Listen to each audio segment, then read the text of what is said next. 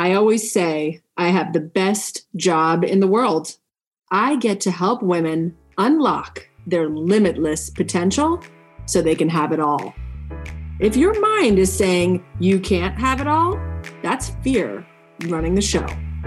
I'm here to tell you, the only thing between you and holistic success is you. The doors to Limitless Warrior are officially open. Join Limitless Warrior. It's time to dig deep and shine bright. It's time to permanently break up with fear. If you want all the holistic success you've been dreaming of, join us. It's a 12-week program, once a week on a Zoom for 90 minutes. Get off that hamster wheel and be the limitless woman you know you are inside. The link to save your spot is limitless-warrior.com. Join us. Women aren't born warriors. We become them. And the road to becoming a warrior is bumpy as hell. Each week, I'm interviewing women who, through tragedy and triumph, are leaping for greatness. Get ready to unleash your inner warrior. I'm Liz Swadek, and this is Conversations with Warrior Women.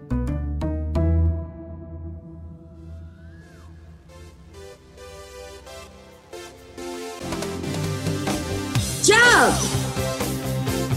Go ahead, jump! Might as well jump! Woo! Yeah, baby. A little Van Halen for you, a little David Lee Roth for you, warrior women. Oh, yes, we are back, and I'm playing a little David Lee Roth to remind you that you need to jump. Jump! To take the leap. Leap, and the net will appear. Life, after all, is not guaranteed. We don't know how long we have, so might as well jump. In one of my mastermind groups, I hear some of the moms remarking that they think that they should wait until their kids go to college before they go for their passions and dreams. No, you don't have to wait. You can begin.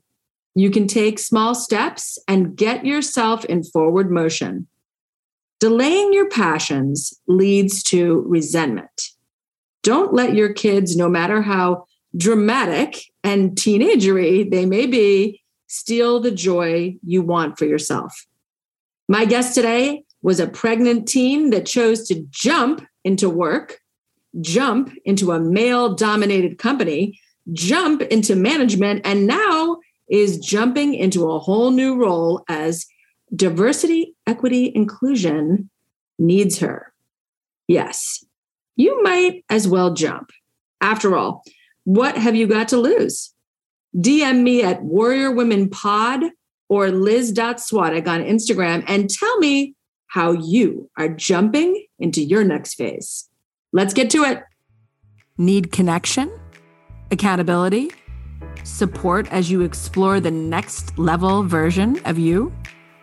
Give yourself a real gift this year, the gift of time. The Warrior Women Mastermind is starting again in January, a curated group of 6 amazing women in a safe, collaborative setting. Think you don't have enough time? The money? Wrong. Ask yourself if you're worth 3 hours a month and $25 a day.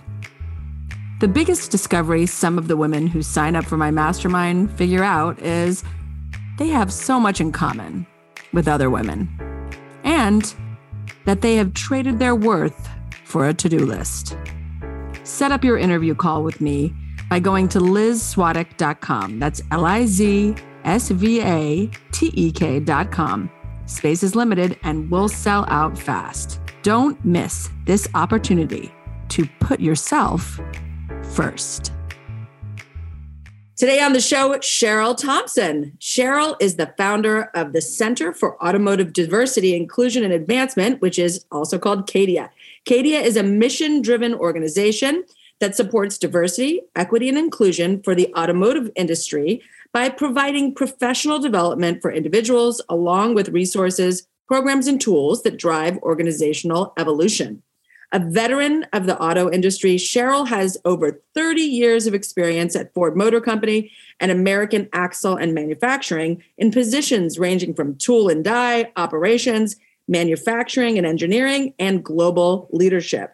Her mission is to advance diverse talent and double the number of women leaders in the automotive industry by 2030, using the proven tools of community building, mentorship, and advocacy.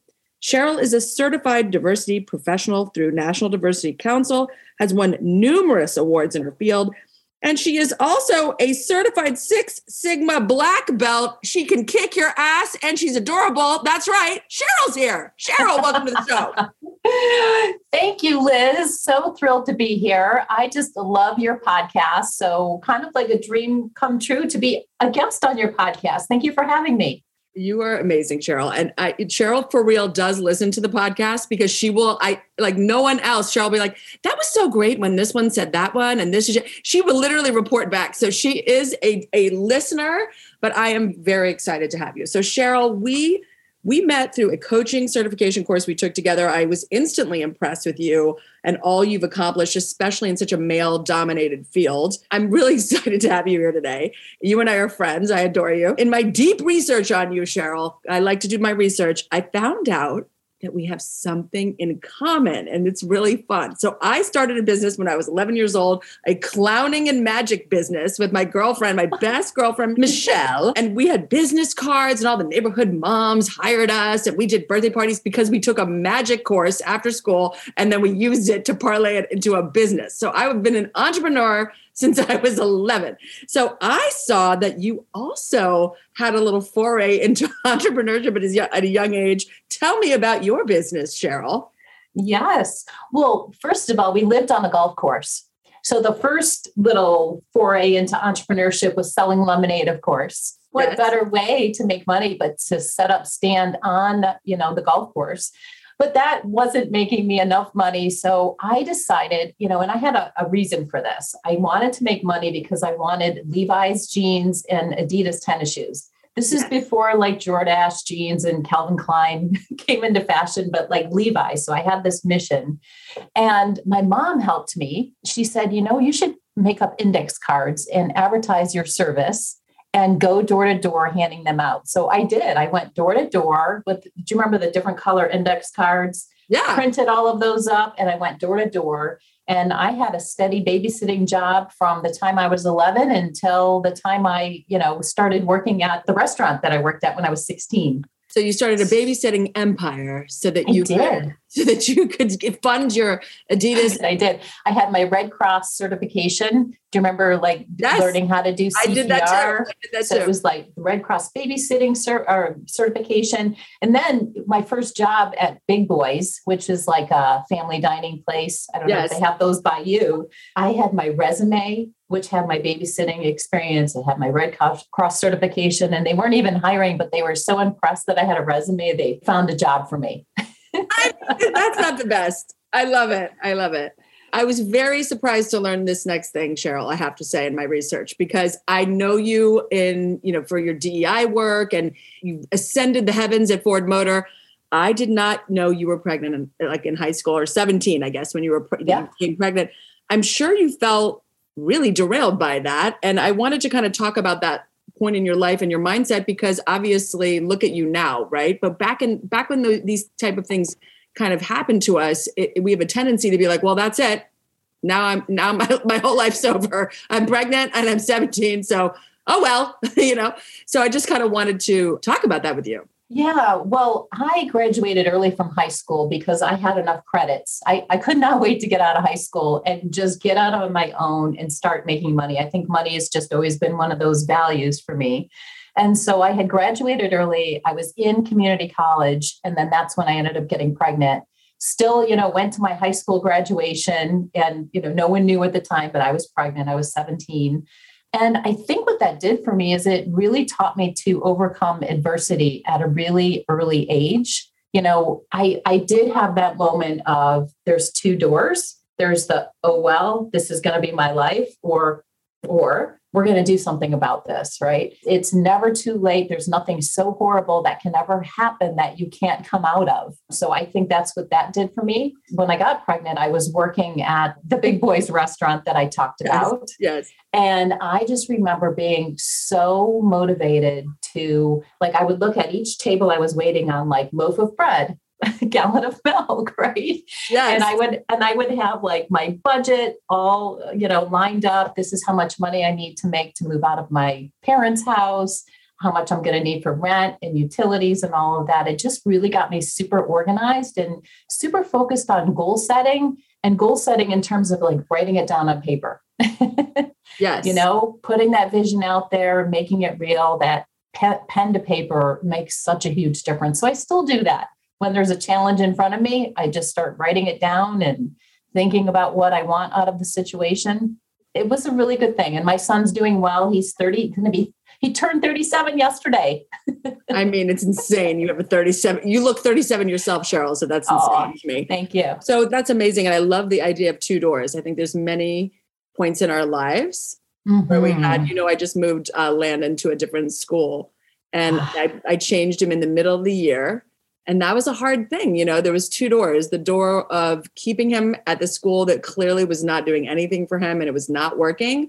Or do we open this other door and try this other school? And I'm so glad we did. So sometimes that other door seems like, ugh, but really sometimes it's the best thing that could ever happen to you. So I think it's great that it motivated you. Right. To get as organized as it did. Congratulations to you, right? There's always another way. And what's the worst thing that can happen? It fails, it doesn't work out. And then there's another And you make choice. another choice, right? Mm-hmm. We get so caught up in these choices. Sometimes we almost think like we can't make one, but it's like, no, if it doesn't work, you make another choice. I mean, really, exactly. That is really what it is. Tell me about your first job with the Ford Motor Company, because you were there for 30 years, but you did not start out in management, Cheryl. How did you start out? Did you start out as a waitress?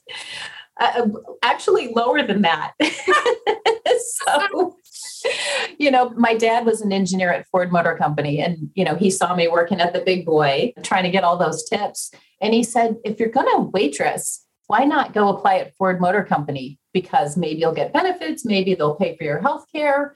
So my mom drove me to the Ford World headquarters in Dearborn, Michigan. And I remember not wanting to get out of the car thinking, oh, they're not going to hire me.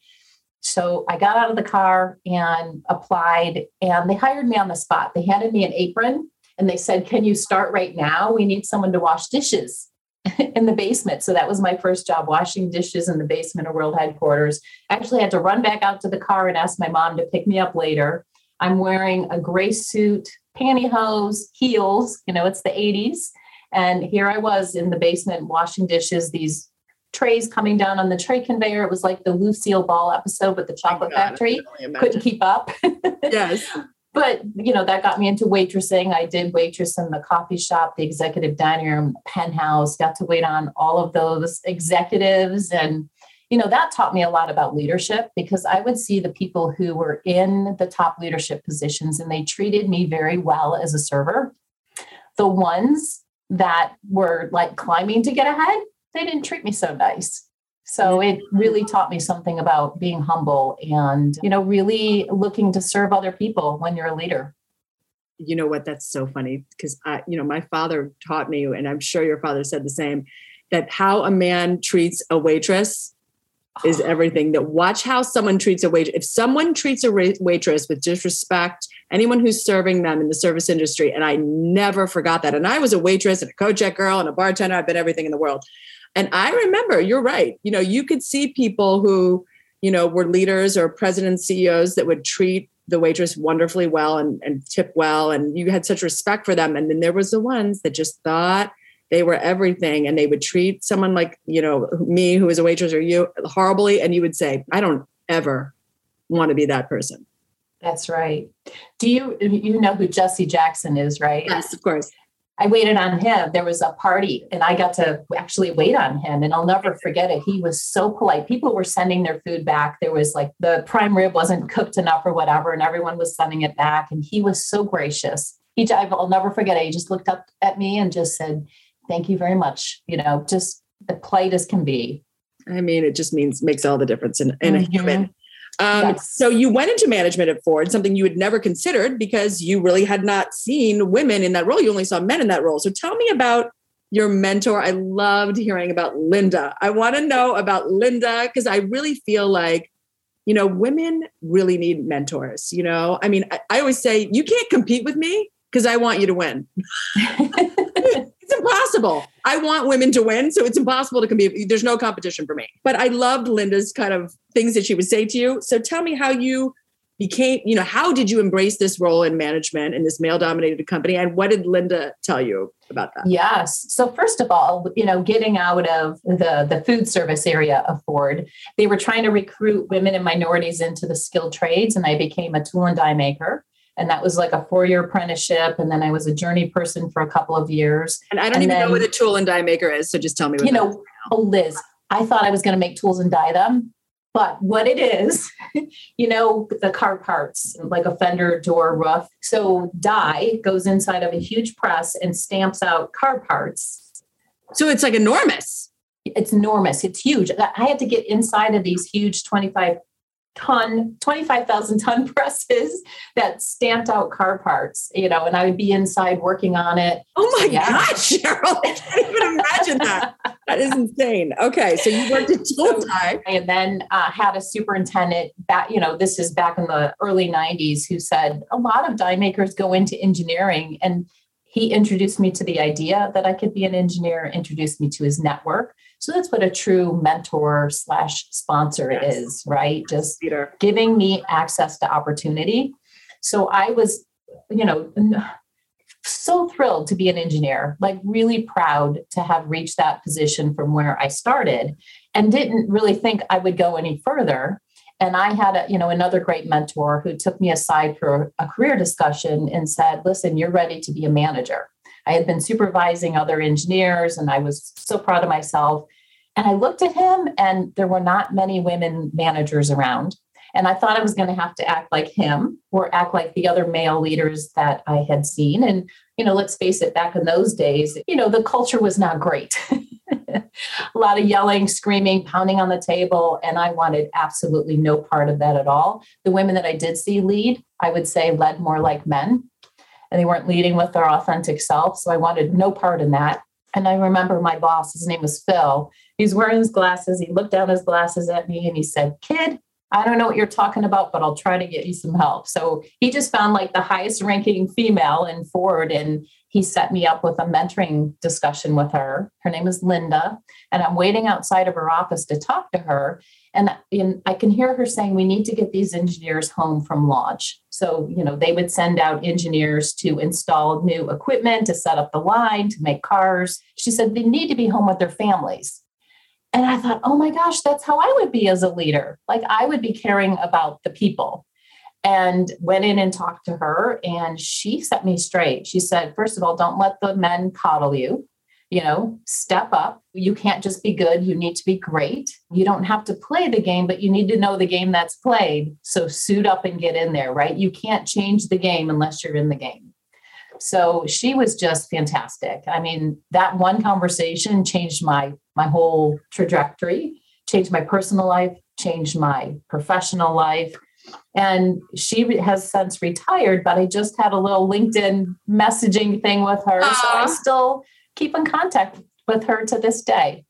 I love it. I love it. And I love that she gave you the advice to not let yourself be coddled because, yes, I think the tendency sometimes, it's like, oh, little girl, I'll help you, Oh my and then you also don't feel like you can never get out from under that thumb. When I was an apartment manager, one of my 700 other jobs, Cheryl, I had an older gentleman who was my boss and he used to call me young lady and it used to drive me crazy. And it wasn't that he was disrespecting me, but it felt yucky to me. So one day I just said, Richard, it would be so great if you could just call me Liz. I just don't like young lady, and he's like, oh, okay, no problem. Like he was very nice about it. But, when someone's calling you young lady, it just, yes. So, but it's true. You don't want to be coddled in. You also want to feel like you did it on your own. Right. Yes. And, looking back, I can think of managers and supervisors who had low expectations, and I just let myself fall right into that. But then, once I had some exposure and experience of someone that had high expectations of me, it made me want to work so much harder because I didn't want to let them down. And then I saw what I was capable of. And then when I saw those leaders with the low expectations, I no longer lowered myself to that, right? I said, oh no, I can do better. I can do more. Leveling up right here. So you retired after 31 years of being in management and running a global team of 500. I don't even know how you run a team of 500 people, but I love it that you did that. A global team of 500. Your new work is really exciting and it's really stretched you even further, which I love. Tell me how you're closing the gender gap in the automotive industry with Cadia. Yes. Well, Liz, it was almost like this invisible force pulling me out of Ford to do something different. And I knew it was going to be something big. Didn't exactly know quite what that was, but I knew I wanted to make a difference because I knew I had a lot more to offer. I saw so many women and other underrepresented groups, frustrated because they knew they could offer more. So that's really what Cadia was born from. Cadia, if you Google it, it's also an underground gold mine in Australia. And so there's this double meaning of there's a gold mine for individuals who don't yet know how awesome automotive is and how lucrative and interesting it can be, but also a gold mine for employers who are, still looking in that one talent pool. There's many different talent pools to look for talent in. So I just think it's good for the industry. I think it's good for individuals. So that's really how Cadia was born. And it's changed a lot, even since I started the organization. In the last couple of years with the pandemic, I think that has exposed so many inequities that I think some of us knew they were there, but it shined a light on all of these inequities in terms of who gets to work from home, essential workers, and all of that. And then, of course, when George Floyd was murdered, all of our eyes were open to so many more inequities. So this whole topic of DE&I has just really taken off. And I think some people were cringing and waiting for this all to pass, but I can tell you it's not passing. I think companies are even more committed and dedicated to making change. Well, that is good to hear. What do you think are the biggest challenges right now, maybe, with women or with, people of color? What do you feel like the big kind of uphill battle is right now? Well, there's so many. This is a big question. If I would have known that there would be so many challenges in DE&I, I don't know that I would have taken this on, but isn't that the case for any business? So first of all, politics.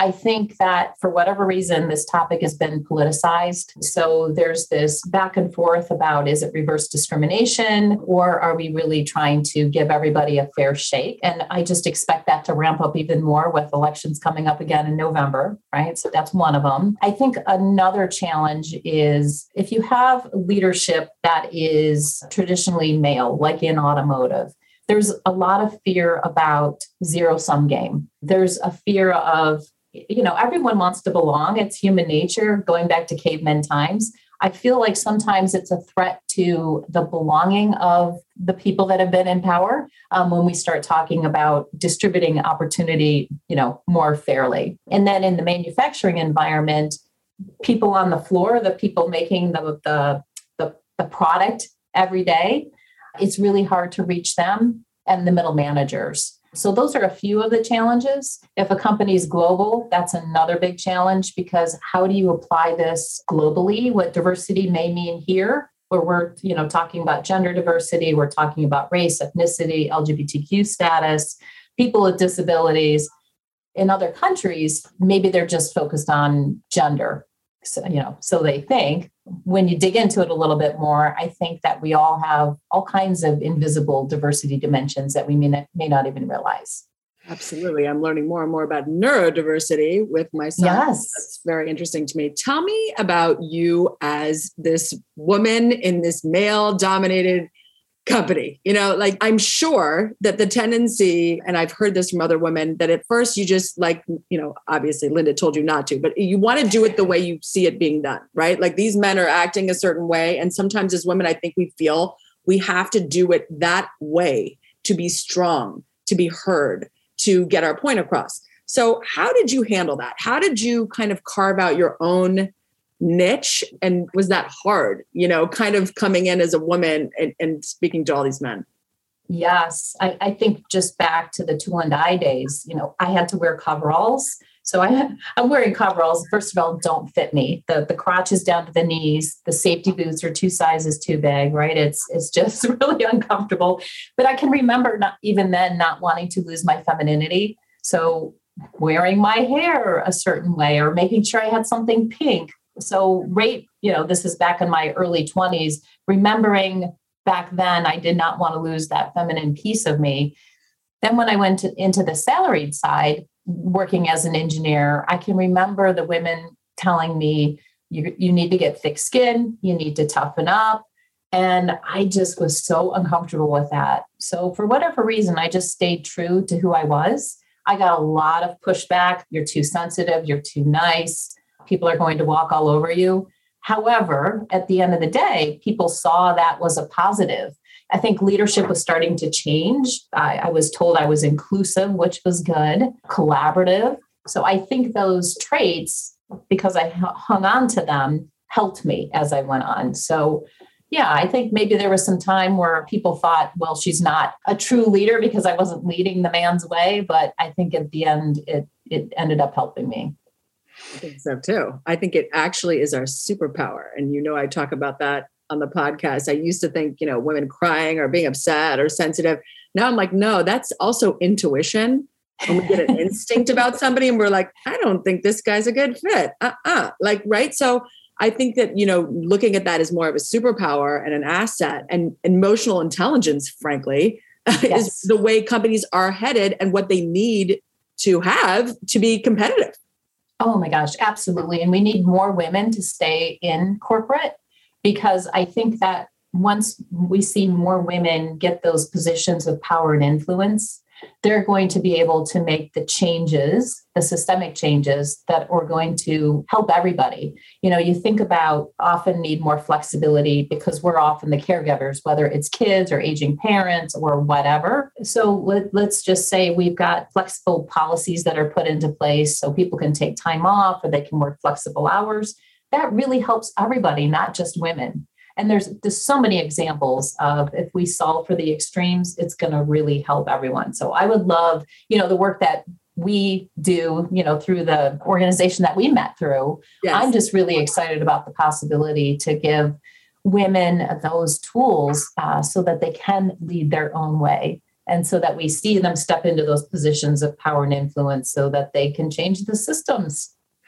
Absolutely. It's huge. It's funny that you mentioned that because I was just going to ask you about that. I was going to say, we both went through a certification program with Tracy Litt. Mm-hmm. Mind Magic. We are now Mind Magic practitioners. Tell me how you're using that work as a sort of mindset and empowerment coach in the work you're doing now. You talked about some of the tools. Tell me how you're kind of marrying the things you're doing and bringing that in. Well, I would like to do more of that in the future, but for right now, the way I'm using it, the tools apply to so many things. First of all, I use them on myself every day. Of course, 100%, me too.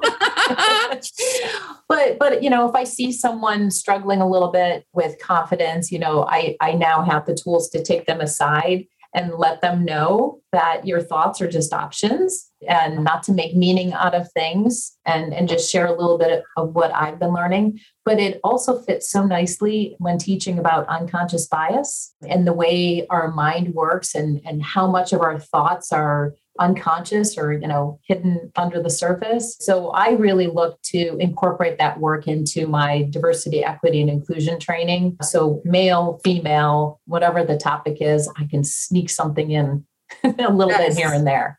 Yes, I love that. I love that. Mm-hmm. I feel like that was such a game changer going through that certification for exactly the reason you're talking about, because you get some tools for yourself. So that you do when we call it mind fuckery. We're just going to say that on the podcast. But like when your mind is just offering you some absolute nonsense, I don't know if you can do that. That's probably not a good idea. You probably shouldn't say that. I don't know if you can do it. You know what? Now you really did it. Now you said something. Your mind can just work against you. And all the time. And you really have to ask yourself, where are these thoughts coming from? Yes. They are not coming from me. They are coming from maybe my mother's voice or my father's voice or an insecurity that I'm having, or my boss and what he said to me before. And so now I feel like I can never speak up again, because the one time I spoke up, I felt I made meaning out of what he said back to me. And now I'm just not going to speak. Now I'm just not going to talk in the meeting, the end, never going to bring it up again. Right. So I'm sure you see this a lot with people that you worked through for yourself, but also in other people that you work with. That's right. That's right. I see it in leaders. I see it in aspiring leaders. I see it in myself still, like day to day doing business. If someone doesn't call me back, if someone doesn't, purchase something that we're offering, I'll make it mean something. And then I always learn, Cheryl, nothing means anything until you give it meaning. And that's why it's so important to have these tools for ourselves and for others. Yes. Well, tell me, how can people work with you, or how can companies work with you and come alongside what you're doing? Our website is automotivediversity.org, and we do something free. We used to do this every Tuesday, but now we just do it the first Tuesday of the month. It's called Cadia Connects. It's at noon Eastern time. So it's free. It's kind of like a lunch and learn. And we always have special guests. This February, we're going to be talking about keeping the rhetoric out of DEI, with elections coming up and all of that. How do you keep that aside? We also have monthly roundtables. So anyone who is a DEI practitioner or wants to learn more about it, we bring companies together, and I'll do a little teaching, and then we share best practices. So that is such a great community. And then we just started a 13-week certification program. Lots of different ways to get involved with Cadia. Okay, well, I'm going to put everything in the show notes, all your links, all your things. But I love how you are moving this needle, Cheryl, and making it attractive, frankly, for women to join the automotive world, which I think you really paved the way, being one of the kind of, and also being there as long as you were, right? So you almost saw your business from every single side, so that you can really be equipped to meet now the needs of people who are in these companies and all the things you provide. So I think it's really amazing how taking everything you've learned and now you're in this kind of perfect sweet spot. So I think it's right. And the industry, it's so exciting right now. We've got electrification, we've got autonomous vehicles, shared, it's the time to be in the industry. It really is. And people are looking for women and diverse talent to join their companies. Talent is such a huge need right now. And I just see, a time like no other. I've been in the industry for, lots and lots of years. I've never seen a time like this.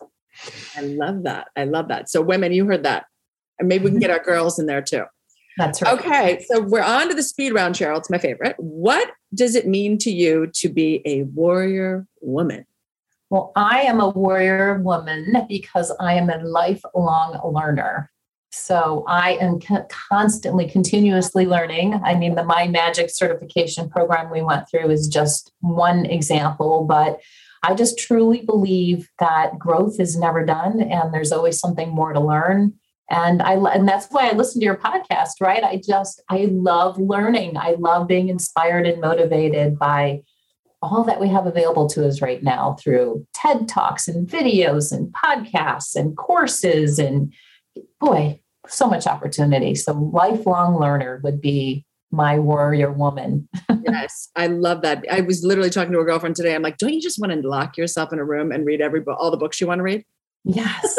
Yes. I have literally 20 million books I want to read. And I'm just trying to get in there with these books. And I'm like, gosh, I just need to lock myself in somewhere so I can read all my books. I know. What is a mantra or quote you live by? Well, when I had a bigger team, it was take care of your team will take care of you, right? We've got to keep each other out of trouble. But now, another mantra, and I think the way I live my life now is, the Van Halen song, Might As Well Jump. Yeah. I have that song going through my mind. If I'm going to do the thing, if I'm going to do something scary or do something that I'm not familiar with, trying to push myself, it's might as well jump. And I will rock out to that in my car, at my house. If no one's home, I'll dance around the house to that song because it inspires me. Let me just say, you just named the podcast. Congratulations. Oh. You just named it. I love when someone does something like this because I'm like, thank you.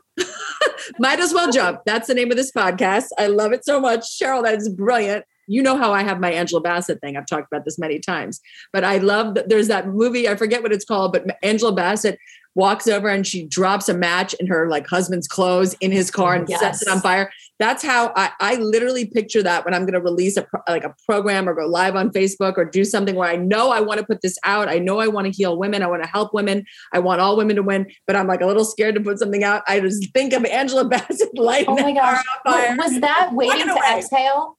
What's that? Was that waiting to exhale? Yes, waiting to exhale. That's what it was. So Liz, I just came across that movie yesterday because I'm going to Jamaica on Saturday. And I watched how Stella got her groove back. I love that movie. I love that movie. and that other one came up, the one you just mentioned. Waiting to exhale. Waiting to exhale came up. That's so fun. No, I love Stella Got Her Groove Back. It's like one of my favorite movies of all time. Cheryl, I can't believe you just brought that up. I love Whoopi Goldberg and Angela Bassett's friendship. In that movie, how funny they are together when they go on that trip, and all the men that are trying to come on to them, and how funny they are. So good. I can't take it. Okay, tell me what makes you feel unstoppable. I feel unstoppable when my nutrition is in check. I've been tracking my macros, I'm taking my vitamins, and when my fitness routine is in play, because, I'm getting older now. And sometimes if I don't keep on top of my fitness, it can be hard to walk down the steps. So when I am on top of my nutrition and my vitamins, supplements, and I'm exercising, at least 4 times a week, I feel unstoppable. I need to get on your damn program. My husband this macro thing, and I'm just like, what I realized I have this kind of rebel tendency. And I will buck against things. So for example, if you give me a program and it's like track your macros and and I feel like I'm trapped in a thing, then I won't do it. I rebel against it. Versus he loves it. Because he loves the organization of it all and the math and the science and all that. And so he tracks his macros too. And he's like, and he looks great and he's doing great. And I'm like, dang, I got to do the macros. I also tried so many things over the years. We all have, sure. This one, math and science, I'm doing the Mind Strong Fitness, Rachel Freeman thing. And I just really love how nothing's off limits. So not restricting anything. And I feel like I've healed my relationship with food because I was so afraid to eat a carb. And now, just being able to bring all those things back, keeping it in check. I don't know. I feel more in control. Okay. I'm going to look into Rachel Freeman, 9 Strong. I'm going to look into this. Maybe we'll have her on the podcast, Cheryl. Oh, she would be amazing. Okay. What are you most proud of? I am most proud of Cadia because I will tell you, leaving corporate, Liz, is hard. I was there for, 31 years at Ford, a year and a half at a tier 1 supplier. And I feel like Ford was my parent.